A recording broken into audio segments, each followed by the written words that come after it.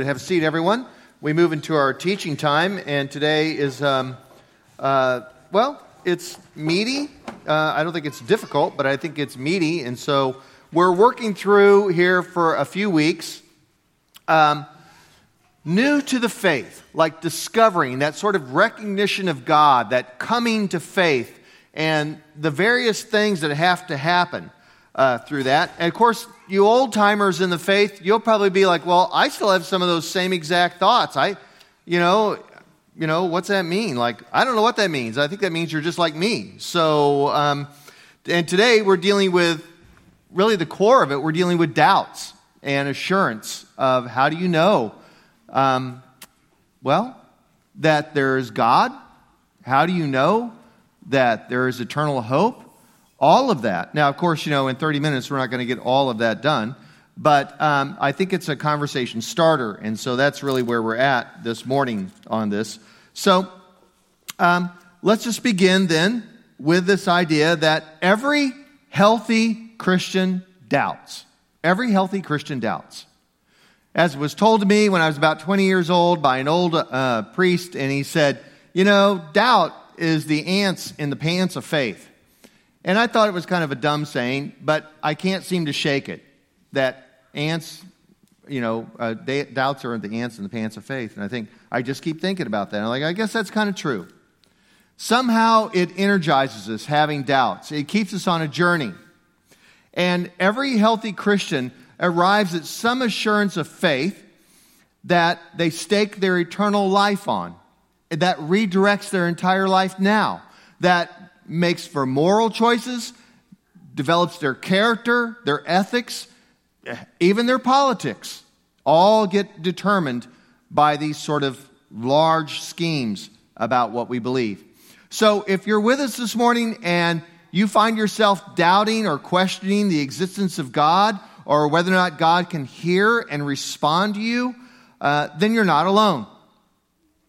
I have some of those same things, and I think many of us around here as well do. And I think Lakeland has a little bit of fame for the idea of everyone is welcome and everyone can come. We don't have sort of a checklist when you get here. We'll all participate in this conversation together. That doesn't mean we're wishy-washy about things. It just means we are open to the conversation continuing. Okay? So this morning, I'm going to give you 3 large categories of doubts and then 3 biblical stories from the Gospels, really just the Gospel of John, where Jesus ran into these same doubts. And so here's the first one. I call it the materialist doubts. The materialist, and you're like, okay, materialist. What do you mean by materialist? And I'm sorry I couldn't come up with a easier term. I couldn't come up with it, but materialist, and I know you're thinking right now of Madonna, 30 years ago, Material Girl and all that. And that's close, because it means that you simply live for the material world, right? You just simply are about facts and science.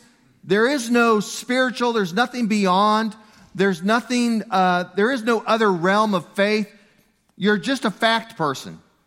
So let's call these material doubts. And these are the science and history questions. Materialism means I only believe in what I can touch and what I can feel and what I can see with my 5 senses. The world stops there. So there's a large category of doubts that would fall into this. I have a brother who is this, and as a matter of fact, the last time we were driving along in the car, he said to me, Dan, I just can't really buy the whole idea that there's a God out there that started everything. I just can't make that leap. I said, all right, I understand that. I have. So, and, we can get into it at that point because I think this type of doubt and questioning takes just as much faith and has a reasonableness to it, but it takes just as much faith as the other one. Okay? So, here we are then, just put things into the calendar. Easter was 2 weeks ago, and here we are 2 weeks after Easter, Sunday 2 weeks after Easter. And likewise, Jesus has now been appearing, if you go back to 33 AD, Jesus has been appearing to his followers. One of the followers that had not encountered Jesus after his resurrection, in other words, after Jesus had risen from the dead, was a man named Thomas, one of the 12 disciples. And we all now call him Doubting Thomas, and you'll see why, of course. And we use the word Doubting Thomas. I call them Sports Center things. If you hear something on Sports Centers like Hail Mary Pass and Doubting Thomas, it's where theology and religion actually makes it into Sports Center, and I figure it's just a part of the normal vernacular of how we all think.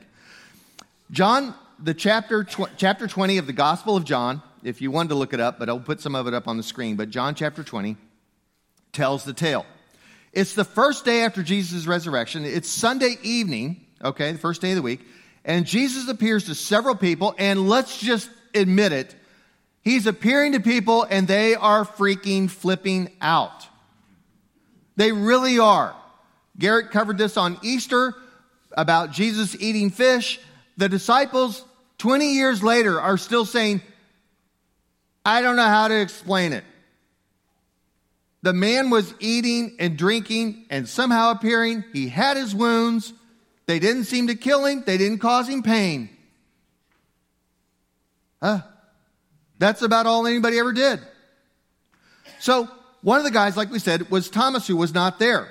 But everyone, including Thomas, had probably seen him nailed to a Roman cross and executed. He was dead. When they pierced his side, the inside the body cavity, just to get a little graphic here, already the red blood cells and the serum had already separated.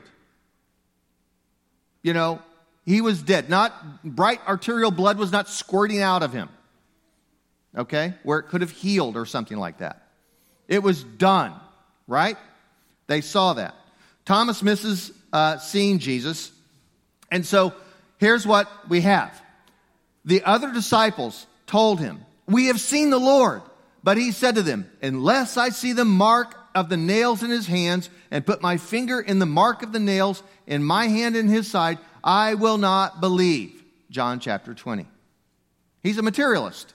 He's like, I'm going to touch it. I'm going to look at it. Then I'll believe. Okay? Entire another week goes by. It's really a whole week after Jesus rose from the dead. The remaining disciples are all gathered together in a house with the doors shut and locked, which John makes sure you know in his gospel. And suddenly Jesus is just standing there.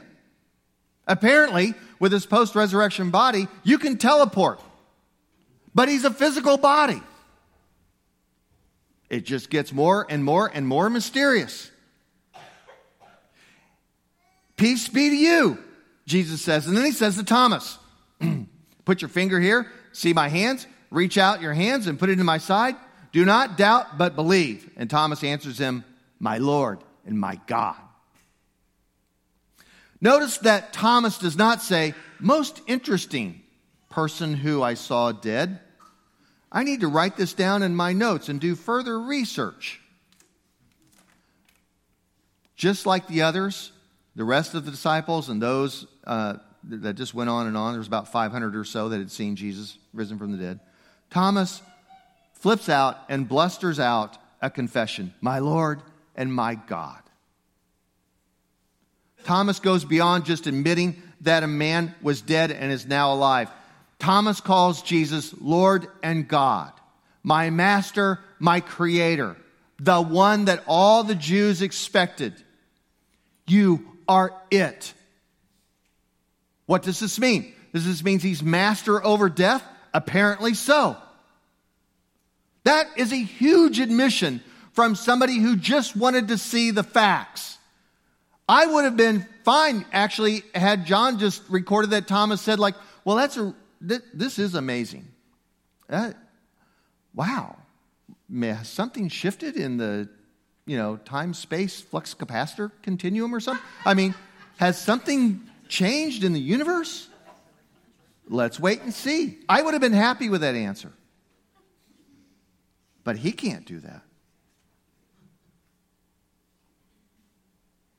His materialism turns into a faith confession. Now, I know what you're thinking because I'm thinking it too. Well, yeah, sure. The Bible's going to say this kind of miracle speak. It's the Bible. It's got miracles all over the place, Red Sea dividing, all sorts of things like this. But Jesus recognizes this very fact in Thomas, and the next thing he says this, Well, Thomas, you've believed because you've seen me? Blessed are those who have not seen me and yet come to believe. Blessed are those who don't know any, didn't see it firsthand, any of this stuff in the Bible. Didn't see me, didn't put their fingers in my wounds. That's faith, Jesus is saying. And he understands it's going to be difficult. Jesus understood what was going to happen. All those people like us who didn't touch Jesus' wounds would become doubting Thomases. Totally understandable. Now what? Now what? Well, you and I have some work to do then. We have extra work to do beyond Thomas. Thomas just had to meet Jesus. But not us. 2,000 years later, we have other work to do. We've got, use your scholarship, use your skills, use your history training, use your investigative skills. This is where the work's going to have to come in. And you're not alone.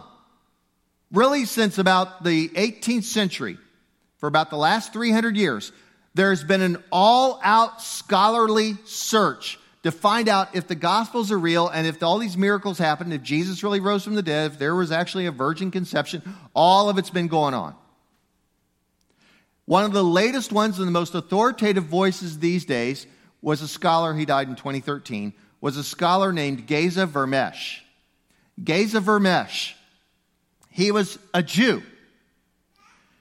He was also a professional historian and a New Testament scholar. And you're like, well, that's kind of interesting. A Jewish man who's a New Testament scholar. Like, well, get your work where you can, find it.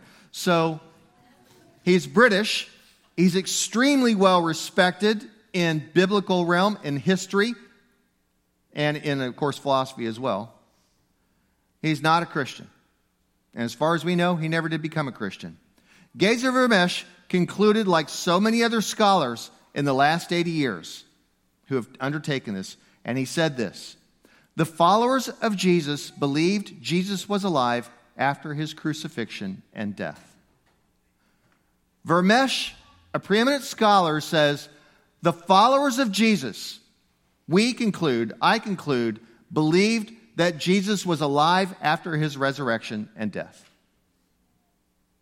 And Vermesh remains silent. His fellow scholars say, so Geza, what do you make of this? I'm just reporting what I found. No faith confession like doubting Thomas. No, my Lord and my God. But he does conclude that the Gospels are telling the truth about what they purport to say. Okay? The Gospel writers didn't lie, in other words. I wonder what it takes to get unstuck from our historical, fact-based, materialist science scholar doubts. Because they can be a trap. You can get caged there, You can get stuck there your whole life. About a lot of things. I wish we could all have the advantage that Thomas had. Just see and touch the wounds of Jesus and know beyond the shadow of a doubt. But we cannot. Instead, you and I are going to have to come to some reasonable belief. Not 100% belief. We have to come to some reasonable belief. It has to make more sense to believe than to not believe. I remember when I was getting my master's out in Pasadena, and I happened to be renting a pool shack. Lori and I were living in a pool shack, behind a mansion up in the mountains. It was really suffering for Jesus. But and the retired man who owned the place was he worked at NASA Jet Propulsion Labs. He was a scientist. Brilliant man. He wore an ascot even. I don't know if that makes you brilliant, but he sure looked brilliant. Very distinguished.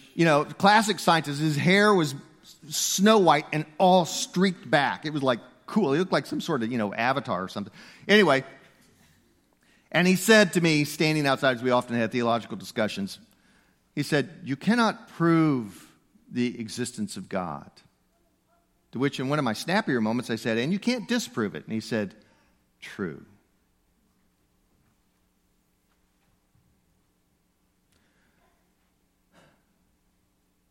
Belief needs to be reasonable, just as doubt needs to be reasonable.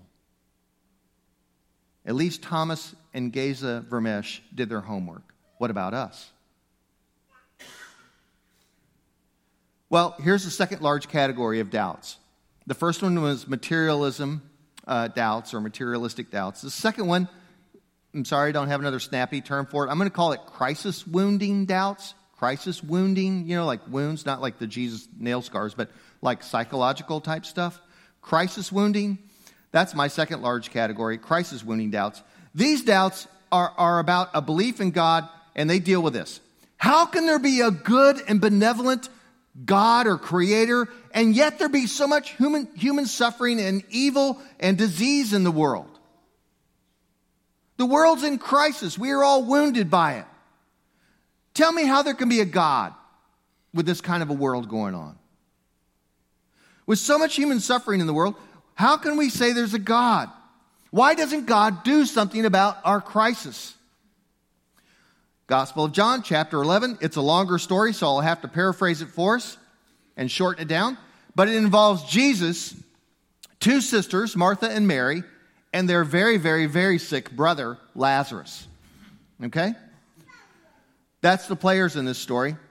And what we find is that Jesus is acquainted with Martha and Mary and Lazarus. We don't know why. John never says how. But somehow they all were friends. As a matter of fact, I get the impression that Lazarus is a very popular, well-liked person. There were lots and lots of people at his bedside. Religious leaders, important people. Maybe he was wealthy. I don't know. It doesn't say. But Lazarus is a very popular person. And everyone's very upset about his impending death. And sure enough, he dies. Jesus is on his way to see him, and he doesn't get there for 4 days after his death. You have to walk everywhere you go back then. It's too late. He's been dead for 4 days. And Martha meets him on the way into town and says to Jesus, "Lord, if you'd been here, my brother would not have died." And Jesus says back to her, "Well, your brother's going to rise again." And Martha says, yes, I understand, I know. I believe in life after death, and someday my brother Lazarus and all of us will rise from the dead. And Jesus said to her, "I am the resurrection and the life. Those who believe in me, even though they die, will live, and everyone who lives and believes in me will never die. Do you believe this?" And she said to him, "Yes, Lord. Yes, Lord. I believe that you are the Messiah, the Son of God, the one coming into the world." Now, you'll find out here in just a second that she still doesn't believe that Lazarus is going to be resuscitated, not resurrected. That's Jesus, because he's just resuscitated, he's brought back to life, but he goes on to die later on. Okay? It's a big difference between Lazarus and Jesus in their type of coming back from the dead. Jesus gets to the house, and Sister Mary is there. And Mary says the same thing to Jesus as her sister. "If you'd been here, Jesus, my brother would still be alive."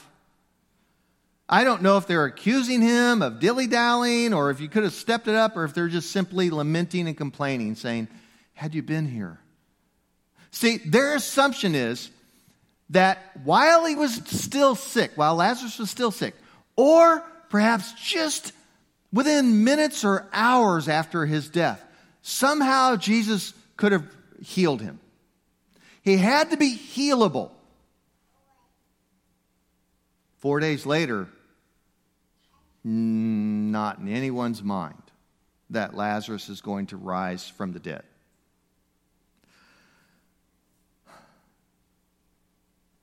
Jesus looks around at this very popular person, Lazarus, and everyone's wailing. Everyone's very upset. 4 days later, Middle Eastern culture on funerals, by the way. And Jesus begins to weep and cry and joins everyone in their loss. And the Jewish leaders and the rabbis that are there, they begin to whisper and mutter to each other over in the side, and they begin to say, "Could not he who opened the eyes of a blind man have kept this man from dying? I mean, he's a miracle worker. Couldn't he have done it?" They're questioning. So they go out, because Jesus said, "Well, show me where he's entombed, where he's lying." And they get to the tomb, and Jesus says, "Roll away the stone." They all gasp. No. Bad idea. Not only would they all be defiled, because in Jewish culture you had to stay out of the temple for 7 days if you touched anything dead or were around it. Not only that, and that's my phone. Not only that,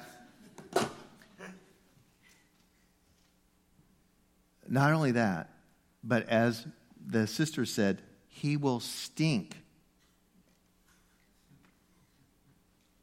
The body will stink, and Jesus insists, and they roll away the stone, and Jesus commands Lazarus to come out, and here he comes, wrapped in his anointed clothing, the cloth, like a mummy kind of a thing. Unwrap him. And so they do. See, Martha, Mary, nobody else, the rabbis, nobody thought Jesus could raise Lazarus. For real.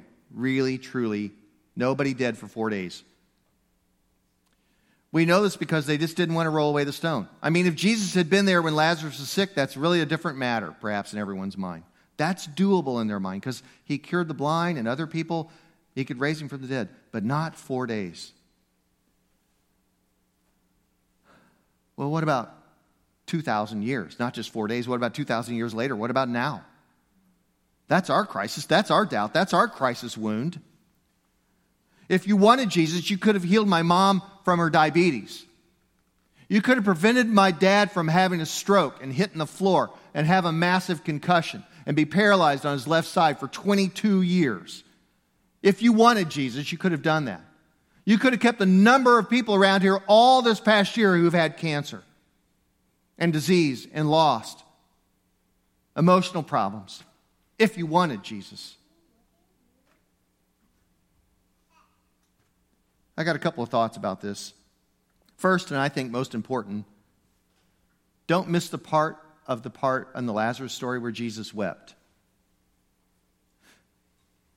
I think this is a huge indicator about what kind of God we're dealing with, about who Jesus is. He participates in the sadness and the grief. I think he participates in the grief of the world. I don't think he's gone fishing and says, I don't care.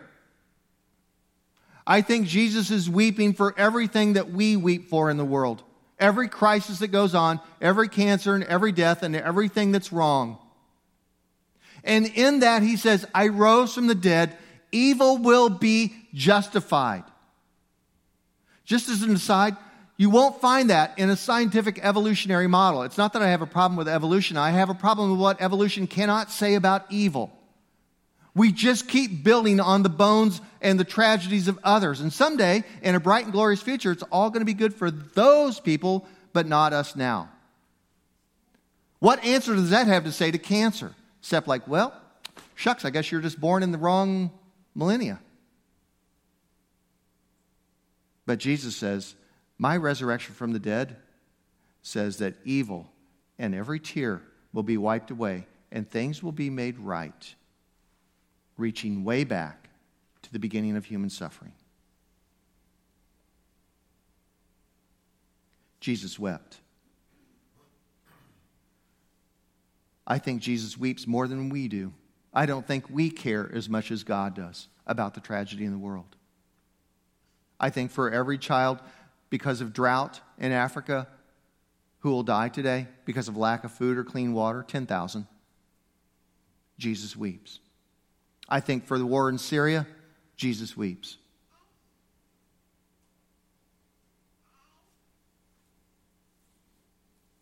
More than us. You see, Jesus told the church and his followers, and I think even humanity, I have given you the power. I've sent my Spirit. What are you doing about all of this? And I'm probably going to get in trouble for this, and I don't really care at the moment. Maybe I will second service after you guys yell at me. But, you know, I love sports. Don't get me wrong, but $335 million to renovate the stadiums, right? Cool, it's beautiful, I love it. Next to it, when I read that years ago when we were renovating the stadium, next to it was an article about the inner city blight and problems. I couldn't help but look at the two articles and say, Chiefs, Royals, gotta love them, but we don't have any money for the inner city. And let me just get a little bombastic here. The money spent on internet pornography, and we can't cure cancer. Dude.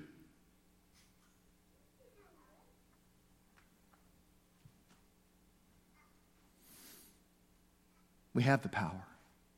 We've been told by Jesus, I cry more than you. What are you doing about it?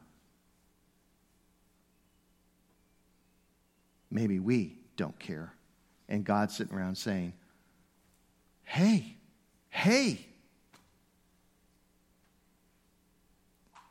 Second thought, you want a fair world? I don't think you want a fair world. I don't want a fair world. You know what a fair world says? A fair world says that if you ever accidentally took a paper clip from work, on some papers, if anybody has any paper anymore at work, but if you took home some papers from work and there was a paper clip attached to it, you could be charged criminally for it. It'd be a misdemeanor, but you're going to have a record. That's what a fair world is, just to kind of get extreme about it. You want an absolutely black and white world where everybody pays for everything they do? Now, let me really get in trouble. You remember a few years ago when ISIS said, hey, thanks, America, for the ammunition? ISIS, because we'd left, ammunition depots over in the Middle East, and then they were taking them over, and we're like, well, we didn't intend that. Like, are we culpable? Are we guilty for some of the things that go on in the world, even though we don't intend it? We, Americans who use 40% of the world's resources? Good grief, my kids were snickering because I left the electric bill out on the kitchen table yesterday, where it showed we use more electricity than our neighbors. Because, the kids aren't here this service. I won't say this next service, but they leave the lights on, right? And it drives me crazy. I remember my dad would sit around and say, all I do is walk around and turn off light switches. And here I am walking around saying, all I do is go around and turn off light switches. And then you do this as a parent. This is really getting dark. You say, someday, when they have their own place, you know where I'm going, right? I'm going to go around, flip on switches all day long. I'm going to leave drinks sitting on the table, no coaster. You know what I mean? All that. All right, I'm over it. But maybe some of us are guilty, and we don't want a fair world. We live in a grace-filled world, everyone. God is good to us, better to us than we really deserve. And only the real response to it is like, then shape up and do something, church. Transform the world. Stop complaining. Get busy. Third category, last one, therapeutic doubts. Once again, I'm just a master today of having very understandable terms. Materialist, crisis wounding, and now therapeutic doubts. Garrett's over there probably wagging his head saying like, you could have done it easier. The last large category, I call it therapeutic doubts, because these come really from our own therapy, our own personality, our own, or just to put it blunter, our baggage. I didn't want to call them baggage doubts because it's a little too negative, but I can't get over it. In the middle of the day, a woman comes to draw water all alone in Jesus' time. It's significant that this woman comes to draw water in the heat of the day to the well. She doesn't want to be around the other women. You'll find out why. Jesus is sitting at the well. The disciples have gone into town to buy food, and he's still sitting out at the well. He's sitting there, and he asks this woman for a drink because she's getting water, and he doesn't have anything to draw the water with. And she says back to him, how is it that you, a Jew, ask a drink of me, a woman of Samaria? And then in parentheses it says, John puts this in, I didn't put this in. Jews do not share things in common with Samaritans. Don't drink out of the same cup. Talk about, ethnicity and problems, like racism, bigotry. Huge. She wants to argue with Jesus and get into a theological debate, right? I think she's angry. I think she's walking around angry all the time. Deep inside, she is therapeutically angry. She's got baggage. She doubts Jesus, and Jesus says to her, go call your husband back here. And she says, I don't have a husband. And Jesus says, you got that right. You've had 5 husbands. The man you're living with right now is not your husband. Whoa. Well, now she's kind of paying attention. And she says this I love it in Scripture where these really obvious things just lay there and it says, "Sir, I perceive you're a prophet." No, duh. That makes her take a step back, but she's not done. She's not giving up. Her baggage is still what she lives with. That's her best tool. The last thing she wants to do is talk to a prophet about her personal life. Okay? So she tries to redirect the conversation back to a religious ethnic debate. Jews versus Samaritans again. It's her trump card, okay? That's what she's got. They hate each other. Jesus powers up, though, as they begin to discuss this stuff, and he says, "Look, I'll tell you what. The true worshipers know what's going on, and you guys don't." She relents. She's got nothing on him. And then she does what we all do when we can't win an argument. She says, "Well, someday, God's going to sort it all out. And the Messiah will come, and we'll know who's right and who's wrong. Let's just wait for the Messiah." Uh-oh. And Jesus replies, "I am he, the one who is speaking to you." I think Jesus penetrates our baggage. I'm convinced that Jesus heals us inside out. I ponder sometimes if our inner healing isn't far more important than our outer healing. And I know it's hard to hear, if you're going through cancer right now or some disease. But we've been through cancer in our household, and we're not done. You're never done with cancer. And here's what happens. People begin to live deep, rich lives. Tragic. In need of help. Suffering, yes. But there's something about human suffering, and I'm not trying to make an excuse for it, don't get me wrong. I'm just saying, people do some deep living when they go through pain. Nobody ever wants it. We don't have a program or a class around here on welcome to suffering. Let's give you some. Instead, all we do is get together and tell our story. And we become better through it. Some more than others. That was not me. Some more than others. Somehow, it makes better sense to believe than to doubt at a certain point in life. Somehow, we get there. Somehow, Jesus penetrates our lives, and we are reborn from the inside out. Our baggage, our need for therapy, our materialist doubts, our crisis, our wounds, it's all wrapped together in this thing we call living. And the most beautiful thing is that God, that faraway, distant, prime mover, whatever you want to call it, came and walked among us. My Lord and my God. The woman runs off to town. She doesn't care now anymore about her baggage, that the other women hate her, and that she's living with some guy for who knows how many times she's done that. She didn't care. She goes back and tells the whole town, "You got to come out to the well and see this guy, Jesus. He told me everything about my life." She was healed from the inside out. She still got all her sin. She's still a mess.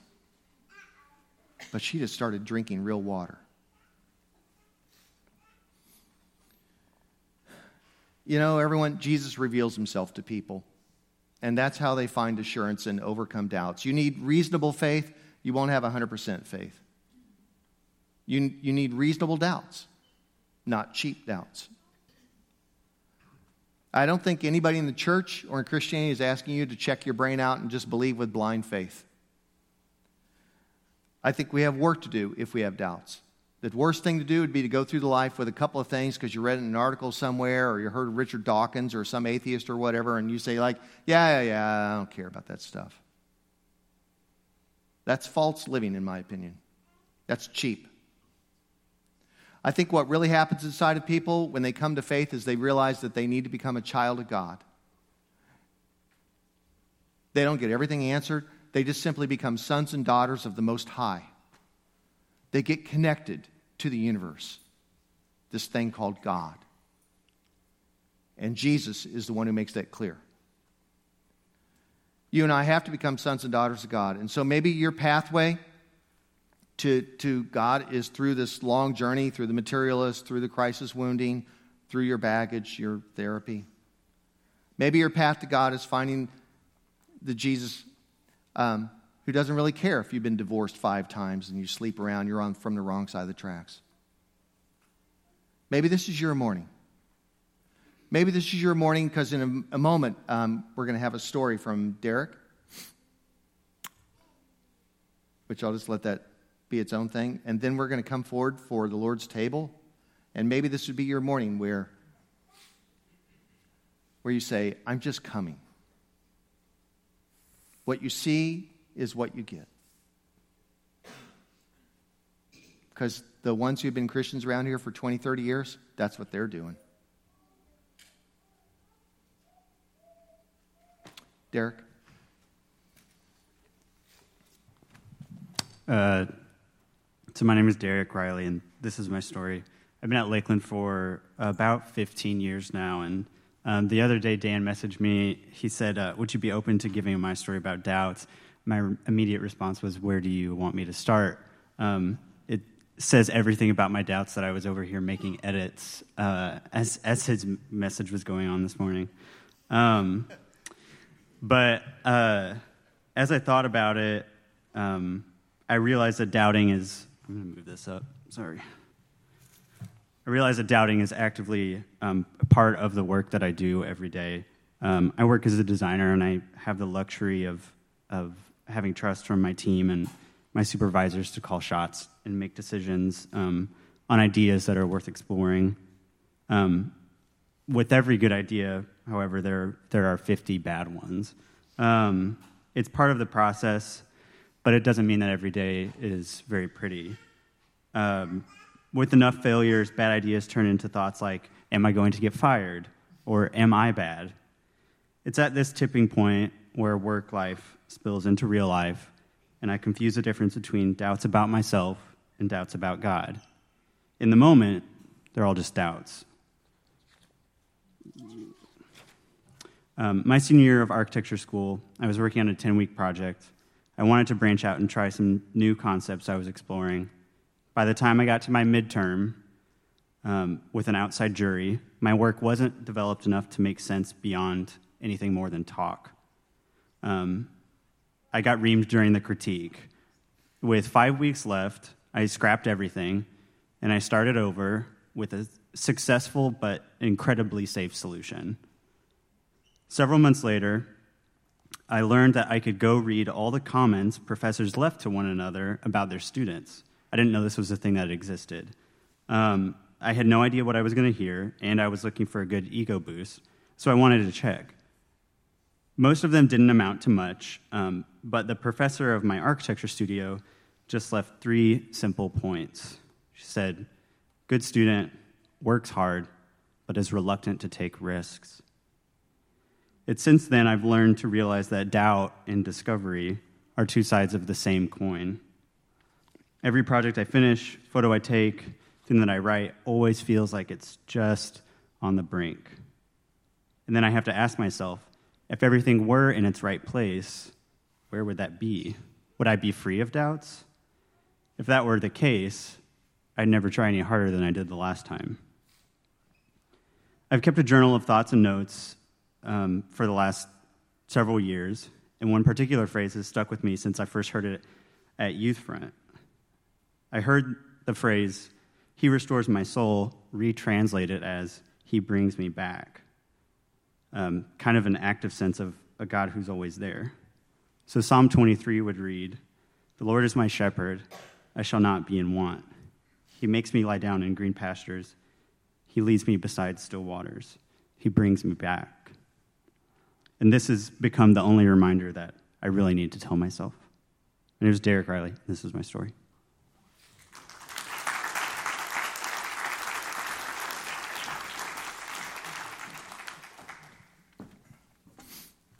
Thanks, Derek. It's hard to do, to get up and bare your soul. That's good stuff.